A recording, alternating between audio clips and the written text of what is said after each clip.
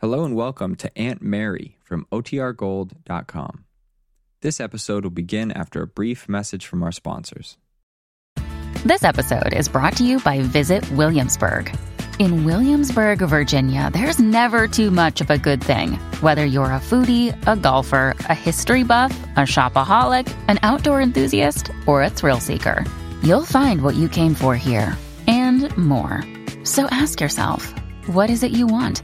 Discover Williamsburg and plan your trip at visitwilliamsburg.com.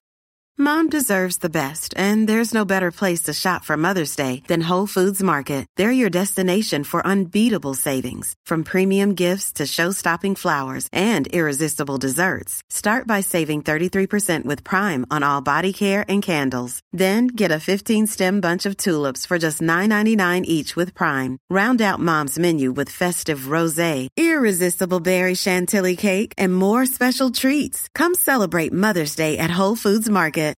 This episode is brought to you by Shopify. Whether you're selling a little or a lot, Shopify helps you do your thing, however you cha-ching. From the launch your online shop stage, all the way to the we just hit 1 million orders stage. No matter what stage you're in, Shopify's there to help you grow. Sign up for a $1 per month trial period at shopify.com/special offer, all lowercase. That's shopify.com/special offer. Now for our story. At Kip Mead's house at Malibu Beach, the preparations had been made for the reception of Lisa Fenner's baby. The room Lisa formerly occupied had been converted into a temporary nursery. The dainty bassinet was ready. All the medications and supplies necessary to the care of a new baby had been bought and laid in readiness by Mrs. Kingsley. She'd remembered everything, even an electric bottle sterilizer and a set of sterile white gauze masks. Now, while Paul Cromwell's chauffeur is driving Mrs. Kingsley into Los Angeles to the hospital in Paul's black limousine, Kit and Paul are driving in the smaller car. Oh, it's a beautiful day, isn't it, Paul? Is it, Kit? I really hadn't noticed. Oh, I don't see how you could miss it. So clear and bright. Don't you like it? Well, all this sunshine does seem a little obvious occasionally. Oh, you're just in a dismal mood today. What's the matter? I should think you'd be excited, happy. Why on earth should I be? Well, everything we've been planning all this time is coming out just as we hoped, for one thing. In a few more hours, we'll be back at the beach. Lisa will have given me the baby. I'm sorry to cast a gloom over things, Kit, but I can't quite share your exhilarated frame of mind. You're not very flattering. Flattering? Well, I don't quite follow you. Well, after all, this whole arrangement about Lisa's baby, as we agreed, was the first step toward the future we've talked about for months. But good Lord, Kit, have you forgotten everything we've talked about at lunch the other day? All the mix-up about the papers? The fact that Bill and Fenner both have to sign the adoption papers before you can have legal custody of Lisa's child? Oh, that. No, I haven't forgotten. But I'm not a defeatist either. I haven't given up. I'm sure there's a way. Well, even assuming you can think of a means to get around all that, there's still another problem. All right, if you're determined to be the phantom at the feast, let's have it. What other problem is there? Dr. Gordon. Well, what about him? He doesn't understand all this, you know. All he's been told is that Lisa doesn't want to see a child.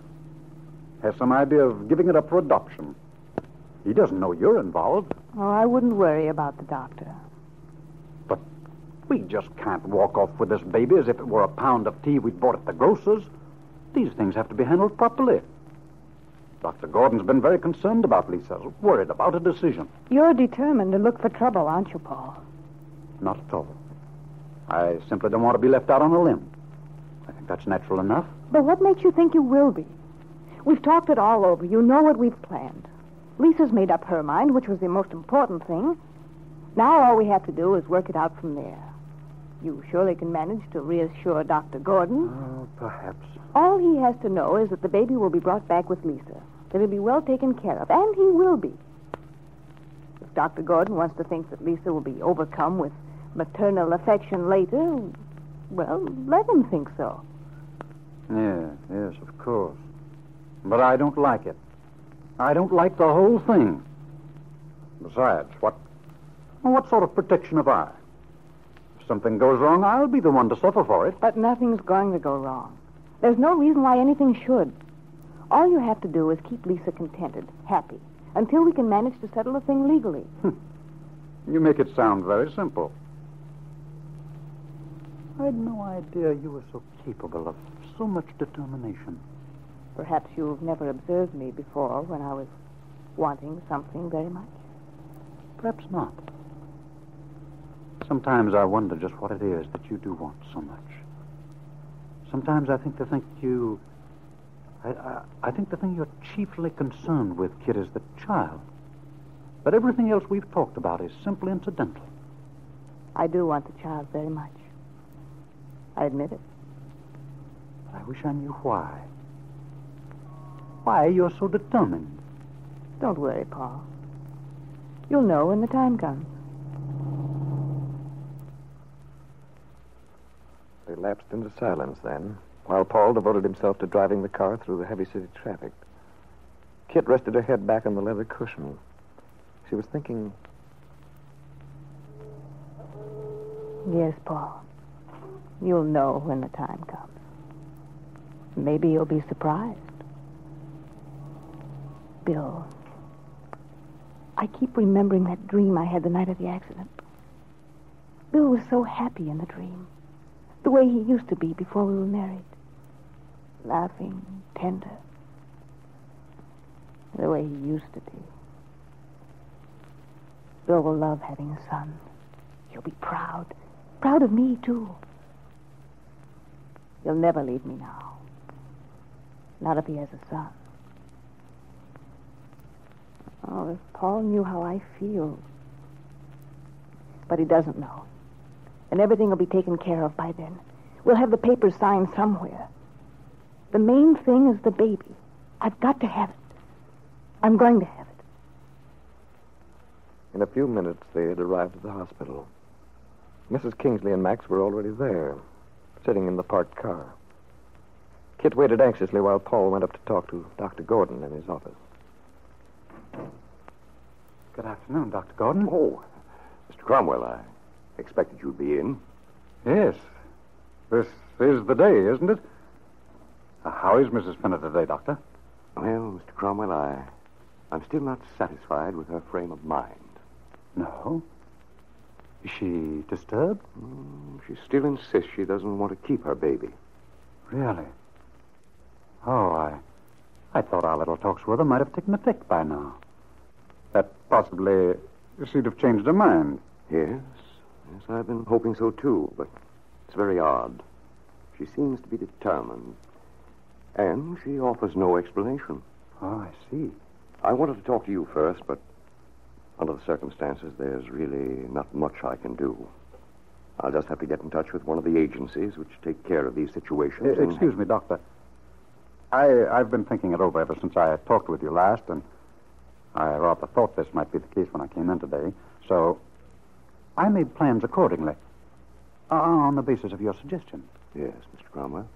You remember your suggestion, Doctor, that if Lisa were in a more natural environment with the child, having the responsibility of its care, with assistance, of course, she might develop the natural maternal feelings. Yes, that frequently does happen. Well, on that basis, I've made the arrangements for taking Mrs. Fenner and the baby back down to the beach. All the preparations have been attended to. I told you Mrs. Kingsley, the housekeeper, is a very efficient woman. She's had experience and seems to be confident that she can manage. Oh, yes, I'm sure she's quite capable. I gave her the funds, of course. Told her to buy everything necessary for the baby's care. She seems to have provided a very well-equipped nursery. Well, excellent. I think you've been very sensible. It seemed to me as if it'd be worth a try in any case. Exactly. And we'll hope for the best. It's not at all unlikely that Mrs. Fenner's whole perspective will change when she sees the child every day, watches it develop. I'm glad you approve, Doctor. Oh, I do. Yes, indeed. Now be sure and keep in touch with me, Mr. Cromwell. Let me know how things turn out. I will, Doctor. Mrs. Kingsley is waiting downstairs. I'm rather at a loss about these things. Just what is the next step? What do I do now? That's right, Mr. Cromwell. I keep forgetting this is all a new world for you. Well, as a bachelor, I've led a rather sheltered life, you might say. Well, it's very simple, really. If you'll send Mrs. Kingsley in, I'll give her full instructions. And now? Oh, the nurse will bring her down as soon as everything is ready. Is your car parked at the side entrance? That's the way they'll be coming down. No, it isn't, Doctor. Perhaps I'd better see to that, and I'll have Mrs. Kingsley come in and talk to you. That'll be fine. I'll take her up to the nursery and see that everything goes smoothly. Well, Doctor, I seem to be constantly in your debt. You've been most helpful. I'm sure Mrs. Finner appreciates it as much as I do. It's quite all right, Mr. Cromwell. I've been very interested in this case. And I'll be sure you let me know how it turns out. I'll expect to hear from you. And if things go as I hope they do, Mrs. Fenner will end up by being devoted to her baby. Yes. Yes, I'm sure she will. Dr. Gordon had gone to the door with Paul. Now he stood watching the man's tall figure as he strode down the corridor to the elevators. He was thinking what a fine, considerate chap Cromwell seemed to be. So devoted to Mrs. Fenner. So concerned about bringing her and her newborn baby boy together. But what Dr. Gordon doesn't realize is that the very opposite is true. That Paul, at Kit Meade's insistence, is devoting himself in every possible way to keep Lisa away from her child. To strengthen her in her resolution to turn the baby over to Kit.